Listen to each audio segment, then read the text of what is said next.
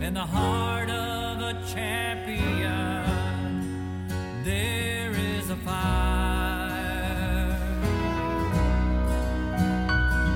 and the flames are controlled by burning desire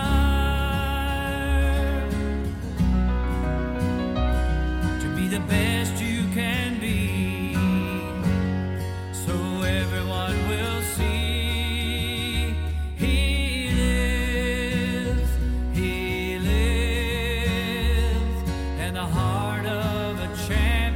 Alexander MacLaren, the Scottish Baptist minister, said, "While the agent of renovation is the Holy Spirit and the condition of renovation is our cleaving to Christ, the medium of renovation and the weapon which the transforming grace employs is the word of the truth of the gospel whereby we are sanctified." In the heart of a champion. And I think that deserves a follow-up of reading Romans chapter 12, verse 1 and 2, which I will do right after I say, welcome to this week's edition of the Code of Man podcast, the first episode of 2023, and I am joined in studio by my own self, Corey Easy Target Cantrell. Wait a minute. Can you be joined by yourself? You can. Your name's Corey Easy Target Cantrell? No, I'm One Mike could only Overtreck Barnett. dream. And then, of Say course, that again. That was gold. One could only dream. and that's Napoleon. No, Dynamite, that was not. rolling No, Napoleon. no. That was not me. That was my cohort, my partner in crime. Apparently, my BFF. Yeah, ride or die, baby. Let me start over. Peanut butter to my jelly. I'm joined today on this episode of the Code of Man by my BFFs, Easy Target and Rolling Napoleon, and I am Overtreck Mike Barnett. Yeah, it's so And you, good to you be know here. who you are. Oh, cute and cuddly over there. I was going to read Romans chapter 12 because today what we're talking about is renovation. And we're not about to renovate a house, I guess. We're not going to renovate a car, but we're talking about renovating our entire soul, renovating our hearts, our minds, our bodies, our relationships, renovation of our whole person. Romans chapter 12, verse 1 and 2. I beseech you, therefore, brethren, by the mercies of God, that ye present your bodies a living sacrifice, holy, acceptable unto God, which is your reasonable service. And be not conformed to this world, but be ye transformed by the renewing of your mind, that ye may prove what is that good and acceptable and perfect will of God. And 2 Corinthians chapter 4, verse 16. For which cause we faint not, but though our outward man perish, yet the inward man is renewed day by day. There are other verses in the Bible that speak to this thing of renovation and renewal. Renovation is a big topic for us right now because in our lives, in our church, we've been talking about this for some time coming into the new year. And so the theme of today's episode is a question. What would a renovation year look like in your life? Now, before we begin to answer that question, we first of all have to talk about, well, what do we mean by that? Before we go down that line, I just want to ask you fellas right up front this little personal question. How's the first week of the year gone for you? Has it been good? Have you started the week off well? Wonderful. Or the year off well? Yes. Wonderful. The week and the year. I had a good week. Had a good year so far. What makes you feel like you've really done well? Well, I've had last year, if you listen to the previous podcast, I talked about how I went on a little bit of a staycation at the Napoleon household. Had a good 2 weeks. So my big issue in years past, I'm a resolution guy, and I put too much on myself at the beginning of the year. And they're really good resolutions. They're really good goals, but I try too hard at the beginning of the year. So what I did, I put those things into practice during my staycation, my vacation. Oh, yeah.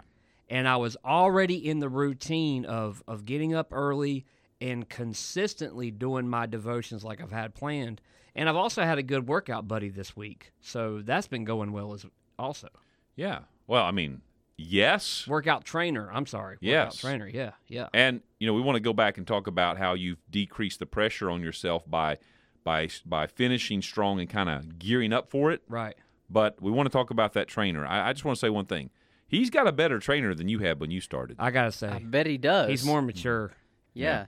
He's a kinder Kinder, gentler. Sweeter America. I turned to my wife, Barbara, and I said, it was like 1,000 points of light. Yeah, so I was telling him this morning during the workout, I said, I think that I'm a better trainer now than what old Easy Target had when he started 4 years ago. Because when you started, I just grabbed you and said, come on, we're going to do this, and just got you doing whatever I was doing. Yes, and when I was sitting there like about to die saying, I can't do that, your response was typically something along the lines of, you tell your body what it can and can't do. Don't let your body tell you what it can't do. That was a horrible And I was like, impersonation. what? Yeah. That sounded nothing And like I would have you. said it a lot more clever than that, too. Whatever it was, all I know is, What's wrong with you, you idiot? Do it! do you know how hard it is to remember something when you're oxygen deprived? I mean, yeah, the details might be a little fuzzy now, but, it was something like, he's like, hey, why don't you give me 10 pull-ups? Dude, I'm 185 pounds in a 5'6" frame. I can't do any pull-ups. 5'6". Case in point, today we started training Napoleon on Yes, pull-ups. Correct. I didn't ask him to do a single pull-up. Yeah, just hang there from the bar and allow your muscles to gradually build. Okay, thanks. No, he did negatives. We did I did negatives. negatives. Oh. And I gave him a bucket so he could step up and grab the bar. And, And then, he kicked the bucket and then I kicked the bucket multiple times. like actually. 7 or 8 times. Yep. Huh. 8 or 7 times. 8 or Hey, 7. Let me tell you, today, fellas, I had some temptation because it's Friday Fun Day. Temptation was there at work. Donut Day. You know what old Napoleon did? Oh, go ahead. We call that the hijack. Go ahead. That's great. This is great. Go ahead. This is going to be perfect. Trust me. This is going to be good. I can tell. Temptation came with donuts. Temptation came a knocking, and he had donuts. And you know what I did?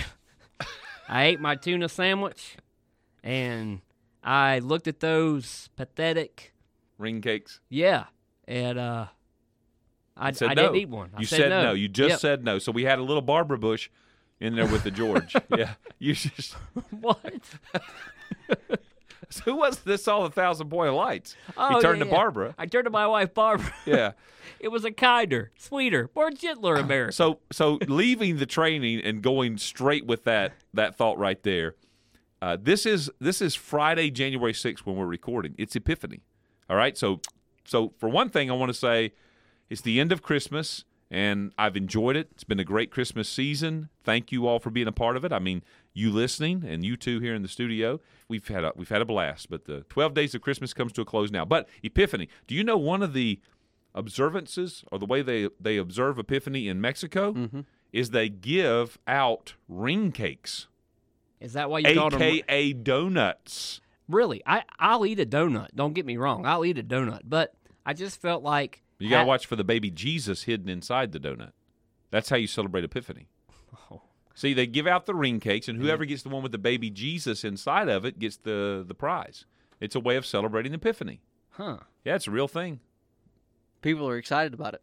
Yes, they are. And in Greece, on tonight, in Greece, okay, not the movie, not John Travolta, in the country of Greece, children will place their shoes outside the door tonight in hopes that the 3 kings, the 3 wise men, will pass by and fill their shoes full of candy. That's us. You know what Yep. happens? You know what happens to the naughty kids? They don't get any. The 3 blind mice come and take their candy. Oh. Hey, by the way, what was Dr. Frankenstein's resolution for the new year? I don't know, Mike. Tell me. To make new friends. he didn't like it. You still I love love it. that. That's great. That's like this joke I tell to my mom. No one really laughs, but every time I start to tell it to my mom, she loses it. So what do you call a skeleton in your closet? A 1967 hide-and-go-seek champion. Yeah, he What is wrong he with laughs at those corny jokes like they're something. My mom loses it every time I do that. Yeah. Well, anyway, I had some more jokes, but they're not here. To give fair and equal time, Easy Target, how has the first week of your year gone? Yeah, I easy think- target. I think it's gone very well. There has been some improvement already in some of what we're going to talk about for what renovation year looks like. Spoiler alert. Some spoiler alert. There's been some success in that department. It's been a time of more intense focus with, my wife, my children. Got to take part in a little bit of home repair work with my dad at my grandpa's house. Some renovation? A little bit of physical renovation of the home. And so did that last night. And so that was enjoyable, doing a little bit more on this upcoming Saturday. So a lot of goodness that's already come so far this year. It's been a good kickoff to what's going to be a good year. Excellent. What about you? Well, actually, I've had a very productive, satisfying, successful week in a lot of ways. I mean, one of the ways is, again, how we're going to talk what I'm going to talk about in the question today of what a renovation year looks like. It's the main thing I've been given to work on this year. But I've been able to slow down. Even today. Today was a slow down day. I got up this morning and Napoleon and I had a workout. And then I took Benjamin to school. I come home. My wife and I do a little Pilates. And then we go for a walk. And I threw my ruck on. I have now put 13 miles under my ruck already in the first week of the new year. And then I come back, had a little smoothie, had a cup of coffee. I didn't even kind of start the duty day until about 10:45, 11 o'clock. I was just so lost in that story. I mean, it's just great. Oh, good. Well, you were a part of it. You were a Mesmerizing. supporting character. There it is. Yeah. So anyway, That's the key to keeping Dean's attention. Just make him a part of the story. now that sounds like a good impersonation of him doing that goofy laugh. I'm telling you, if I weren't sitting here seeing who was doing it, I wouldn't know which one of you were doing that. Oh, I can do a real good easy target. Yeah. Can you? Okay. All right. Audience, we'll do a test right now. We want you to all to close your eyes. Okay. Wait, unless they're driving. Yeah. Keep him up. And guess which one is doing the laugh. All right. Okay. Ready? Go. And go. All right. Which one was which? I don't know. The Honestly. world may never know. Write us at. CodaManGen127@gmail.com. Oh, they're not going to waste their Do time. they doing win that. anything? Yes, we have An we have autographed picture of the three of us. Well, that and we will give away a copy of John Eldridge's All Things New, which would be very fitting for renovation year. Oh, Yes. wow. So okay, they have to be the seventh person to do it. The seventh person to get it right, the seventh Yes. person to Or email us. To email us, they have to be the seventh person Seventh to email email. us. They have to get it right. All right. Seventh All right, emailer all that gets it right. This isn't a radio show. This is a podcast, man. Oh, Well, anyway, the first We'd one be thankful just to get an email. if one person will email us and get it half right. We'll send you a book. but wait a minute. There's only two options. Oh, mercy. What if it was the same guy? It could be. It could be. I mean, we all had our eyes closed. I don't even remember which order I went. Well, fortunately, I do. Okay. All right, but I want to say, it was very good. It's hard for me to tell, and I was watching you. So let's get back to where we're supposed to go today on renovation year. The question is, what would a renovation year look like for you as a listener? And what we want to do is share what our answer to that question is. But first of all, let me define renovation. And again, let's give some context to what we're talking about. The definition that we are using around our area of operation in the undisclosed location is renovate means to restore to a former, better state, as by cleaning, repairing, or rebuilding, or to restore to life, vigor, or activity. In other words, to revive something. And one of the primary ways that we have been talking about that in our circle here is out of Revelation chapter 2, where Jesus says to the church of Ephesus, you have left your first love. And his instruction to them in so many words was, you need to remember what used to be, repent of the things you're getting wrong, and then go back and do the things that had you in the right place at the beginning. Go back and do that again. So it's renovation. It's a renovation of the heart. It's a renovation of methodology. It's a renovation of philosophy. Repentance, as we've tried to, is not the change of action, right? It's the change of thinking. Right. because it's the change of action that comes next. Remember, repent, then go back and do. So it's all in the mind first. That's why Romans chapter 12 is so big, the renewing of the mind. That's why 2 Corinthians 4:16 is so important. The inward man is renewed day by day, because when we can get the inward man right and the thoughts right, then we can get the actions right. So we're working on that around the church. We're working on that in our families, in our personal lives. But that's where we have to start, personal life. So what would a renovation year look like for you? Well, you and I reached out to you there, OT, and going back to our Way of Holiness conference, we did the Shrink Your World, Slow Your Pace, and Shepherd Your Heart. So that's where I started. That's where the thought process has started. That's where I've been studying, and that's where I started to build from.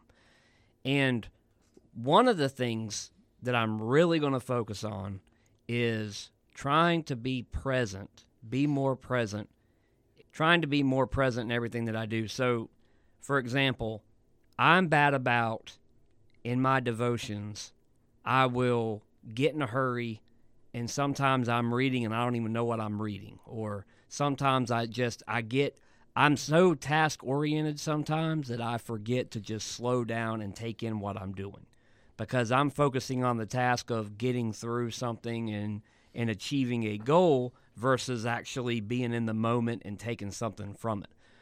Also, not only being more present in my devotions, but also just being more present in my conversations with people and seeing every conversation as a opportunity, rather, to minister to someone.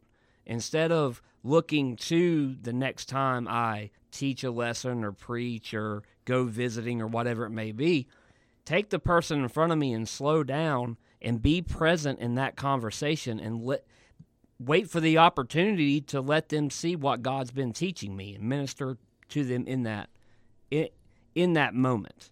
Well, I have to say that sounds an awful lot like my own answer to the question, you know? I mean, and I sort of feel like, and I'll go ahead and just say, I mean, my answer to this question is going to be, the Lord's been showing me that I need to slow my pace, coming from the very theme of our conference, which, by the way, is the theme of living a holy life. Those three things we're going to continue with moving forward because they capture it so well. But I think you saying that and knowing the thoughts that I have in my heart almost confirms that this is probably a major thing for a lot of people. Mm-hmm.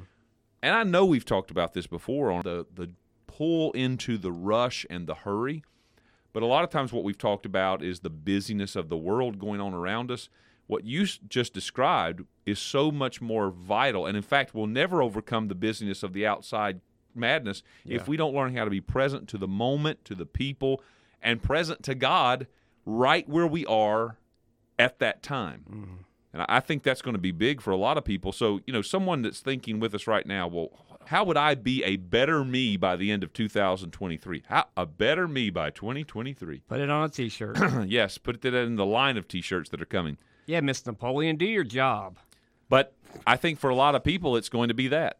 Right. It's going to be, as a matter of fact, maybe we should talk to Miss Napoleon. Apparently, she's learned how to slow down and not get in a hurry. Trouble coming. Oh, wow. Man, who said that? Where did that come from? Anyway, moving right along. Yeah, because I was going to springboard in on that point. Lauren, that was them that said that, not me. But he was thinking it. They know your voice is much higher. But to the point about slowing down and being present, so this was something that Charity's given me a hard time about for a long time. I'm a fast walker. And, you know, we'll be out with the family and stuff like that. And I'm, like, you'll see me with children, and I've got them behind me. And I don't... Dragging them. Yeah, and I'm not... It's not on purpose. I'm not even thinking about it. She's like, you walk so much faster than everybody. And for years, it was always kind of, you know, like a jokey type thing. Yeah, that's my UPS driver's walk, because, you know, you got to get the package, get to the door, get back. And so I was trained, you know, walk fast, walk fast, walk fast, walk fast. And I didn't really put a lot of thought into what was actually happening. But I was always in such a rush. We'd be in a store. I'm in a rush. Let's get here. Let's get this stuff. Let's get out. Let's get going. Boom, boom, boom, boom, boom. And what I have since started uncovering in especially the last few days, is that hurry has been taking me out of the present moment. Mm-hmm. Like those are, as much as I hate shopping, those are still moments with my family. Those are still moments that I am doing an activity together. So if I'm always in a hurry and in a rush through these things, I'm actually rushing through my children's life. Right. I'm rushing through my life together with my wife. If I am constantly thinking about, okay, I got to hurry up and get this stuff done because I've got this project, I'm rushing through my life with my brothers and sisters that, I'm supposed to be doing these things with. So I think the importance of slowing down will manifest in all three of our lives differently, but to each listener, I think we've all got ways that we need to slow down and at least be aware of, why am I in a rush? Is it because I'm on a time-sensitive issue that, okay, this is an anomaly. I have to hurry and get this done because duty demands it. Or is this a pattern of life where I am developing this sense of always being in a rush? Well, I feel like I should go ahead and just jump in with mine because we're on this common theme right now. And I know you have something else that's been in your heart that you want to bring up. So let me just go ahead and say that for me, the thing that God has given me to really work on this year, to have a renovation year, is I've got to learn how to slow my pace. And I mentioned that already. But I sat down at my place of prayer this morning knowing we were going to record today. And I actually just wrote the question out, what would a renovation year look like for me? And the immediate answer that came to me was slowing my pace sufficiently in order to be with God and be for God's people. And as someone who is in ministry, it is so important, as you just alluded to, right? Well, both of you did. I mean, I've got to be present to the people, but to be present to the people, you've got to slow down. John Maxwell, the leadership guru who wrote all those books on leadership, he told a story about a guy that worked for him. I think the man's name was Dan. And he was watching Dan one morning just sweep through the office area, and so he went to Dan's office later on and he asked him about why he had just passed through all the office area and he never spoke to anybody. He didn't speak to anybody at their desk or anything. And Dan's response was, well, I had to get to my work. And John said, but Dan, the people are your work. Wow. And I mean, now, full disclosure and apologies if I mixed up the story there and it was Dan that said it to John or John to Dan. I don't know, but the point stuck. Dan's sitting at home right now going, what the well, I world? was the one that said that. Yeah. It was me, Carol. Don't worry about it, Dan. Yeah, John and Dan, hey, thanks for listening, and I apologize. But anyway, the point stands. The people are our work, right? So it's the people that God has entrusted us with, we've got to give the attention to as a pastor, as a leader of people's lives. So you want to influence them and impact them. As a father, the mothers that are listening, you want to influence your children. Well, I got a great devotional thought for you. All right, I picked up a new devotional book for this year called Streams in the Desert. This book was written 1925. 1925. This thing's almost 100 years old. Now, not my copy. My copy's not 100 years old. From but it's a missionary, wasn't it? Missionary named Miss Charles E. Cowman, a missionary in Japan and China. Mm-hmm. And I told E.T. about this. We have a local used bookstore here in the area. And I had been seeing this book in there. I'm familiar with the title. I'm somewhat heard some stuff about this book, Streams in the Desert. And I was watching it. So every time I would find one in there, and you got to understand, as a listener, if you're not from our area, you won't know, but those listening that are might understand. This bookstore usually has some great books in the Christian section for like 75 cents. I mean, we can go in there with $5 and walk out with a stack of stuff. Unless it's C.S. Lewis. And it's C.S. Lewis. Yeah. $17.25. Yeah. Yeah, that's the only Christian author that their stuff regularly costs more than $5. Well, except Miss Charles E. Cowman.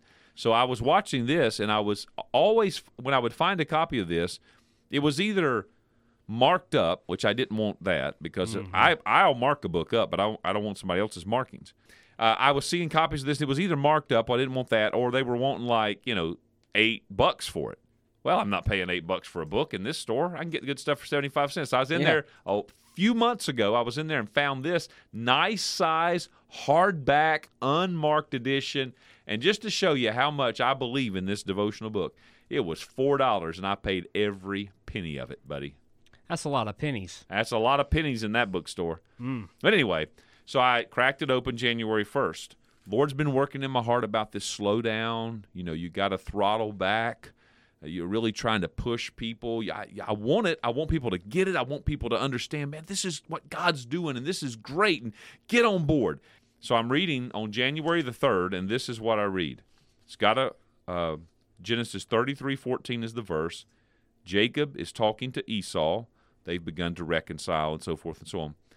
Not to get into the story, but this is the verse. Jacob says to Esau, he's telling him to go on. You just go on ahead with your family and your cattle. And here's what he says. I will lead on softly, according as the cattle that goeth before me, and the children be able to endure. Never paid attention to that verse. But I read those words, I will lead on softly. Oh, that's interesting.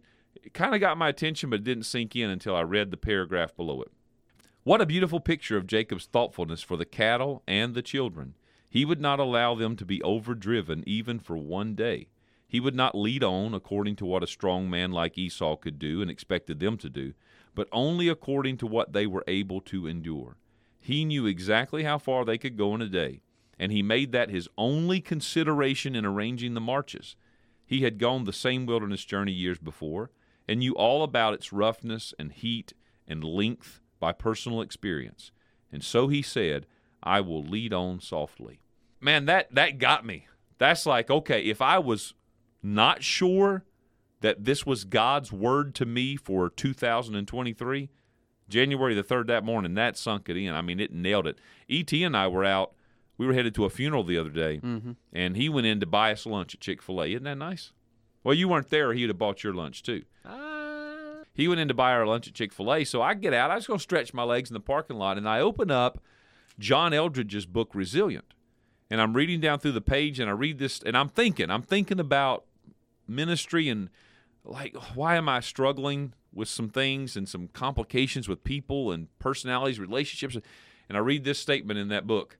I think it says, you might need to throttle back. Yeah. And I go like, okay, that's answered a prayer. Yeah. And then I read this, and I will lead on softly. But what I love about the statement in this paragraph, it says he would not allow them to be overdriven even for one day. And then it says that he knew exactly how far they could go in a day, and he made that his only consideration in arranging the marches.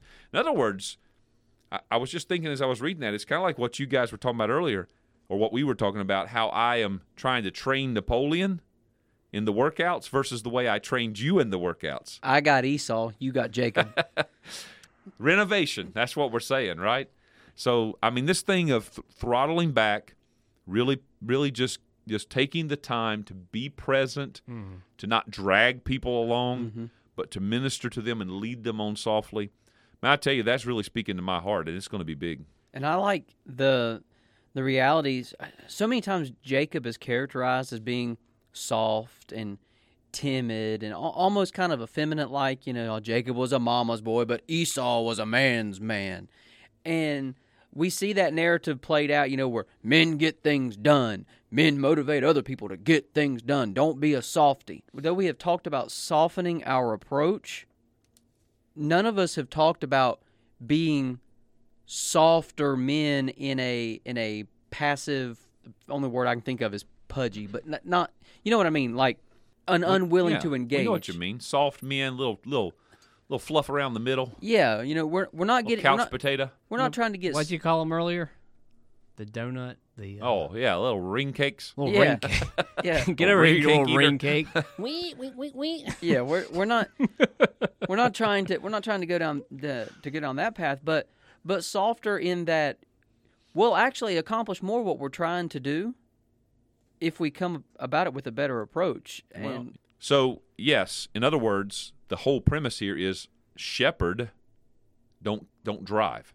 We think about the manly, like which one's the more manly image, the shepherd with the sheep or the cowboy riding the herd? Yeehaw. Well, we typically in this culture go to the cowboy driving the herd because that's the American mindset. But Jesus is the shepherd and bishop of our souls. He leads us. He shepherds us. And I got to tell you, I mean, I saw some shepherd. I went to Israel last year. I hadn't said that lately. But when we were in Israel, just driving through the country, we really saw shepherds, and I got to tell you, they don't live easy lives. Those are some tough guys, tough men, tough ladies that are out there doing that. They're living in tough conditions, but they are caring for those sheep. Shepherds put their heart in what they're doing. Cowboys get behind and push the herd. And I tell you what, I don't want to be a cowboy. I'm tired. I've done that a lot in my life. I've been a cowboy at home with my children. I've been a cowboy in the church trying to lead God's people. No, I want to be a shepherd. Going to what you were talking about, the being softer, like not being wimpy, but being softer, it goes to the being present in the moment. Because when you're present in the moment, and you said this, E.T., at our undisclosed location in one of your most recent sermons. I think it was out of Hebrews during Christmas time. But one of the best gifts you can give a person is empathy. Mm-hmm. And thinking about being more present in the moment and having empathy to that person and wanting to minister to that person than just being kind of like a politician, just kind of, like a Christian celebrity. Somebody comes up to you and oh yeah, hey buddy, how you doing there, Chief? Good to see you. Yep. Tell your mom and dad, oh, that's horrible. Thanks for opening your heart to me, but we'll pray for you. Amen. Ain't God good? And then walk off. Whereas when you're actually present in the moment, you can empathize with that person. And if you're shepherding your heart, you can really be able to minister more. Mm-hmm. That's exactly. We were talking about that earlier. And it's funny, we did a radio broadcast on this just to kind of explain where I'm coming from. And we ended up spending 2/3 or more of the radio broadcast on this topic of slowing the pace. And what we're discovering, I think, even now is how widespread this thing is. But we actually talked about how what you just described is that threefold focus of spiritual formation: identity, community, ministry. Because in my slowing the pace and being with God, I am forming my identity in Christ, from which I'm coming back into the community of the people God has given me, whether it's my household, your wife, your children, whether it's the church, the Sunday school class, whatever group, even your coworkers. But you come into that community, and then you're able to do good ministry to them. And so when we slow the pace, it actually helps us shepherd our heart better. When we slow the pace, it'll help us realize how to shrink our world better. Mm-hmm. It's interesting how, we designed the logo for that in a circle: slow your pace, shrink your world, shepherd your heart, because there is no start here, end here. You can start with any one of those things, and they all work together to create that way of holiness, which is what we're after. Well, my renovation for this upcoming year ties into what I mentioned on a podcast a couple of weeks ago, but to be more consistent in my disciplines and to be more intentional about, especially like my journaling, my writing down of things, consistent in, the frequency of doing them, of capturing them in a designated place to where I can actually come back and find them to reference them in the future.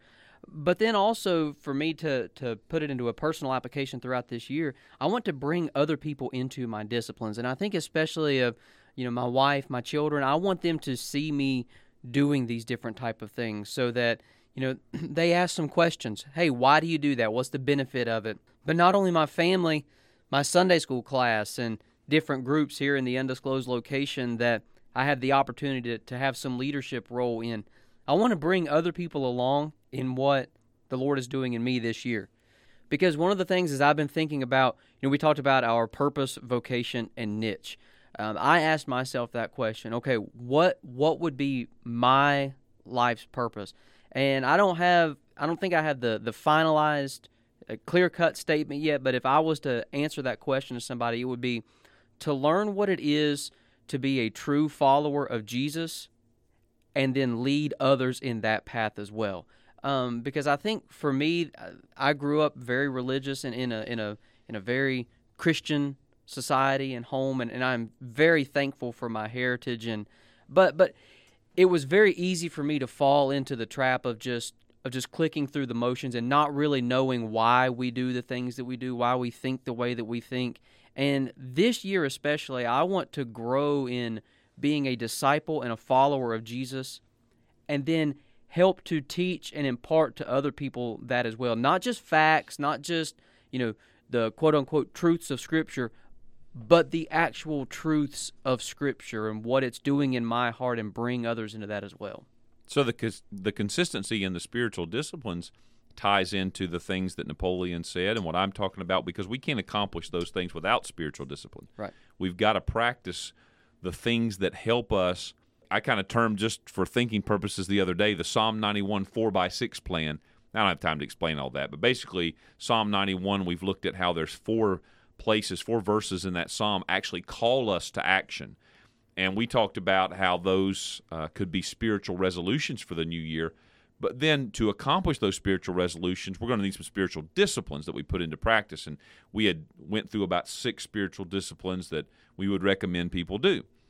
Well, really what you described, Napoleon, was the first of those spiritual resolutions. You know, he that abideth in the secret place, or he that dwelleth in the secret place shall abide in the shadow of the Almighty. The abiding in the shadow. You talked about being present and just staying in that moment, staying there, getting what God is trying to do, letting others get in on what God is doing in that moment.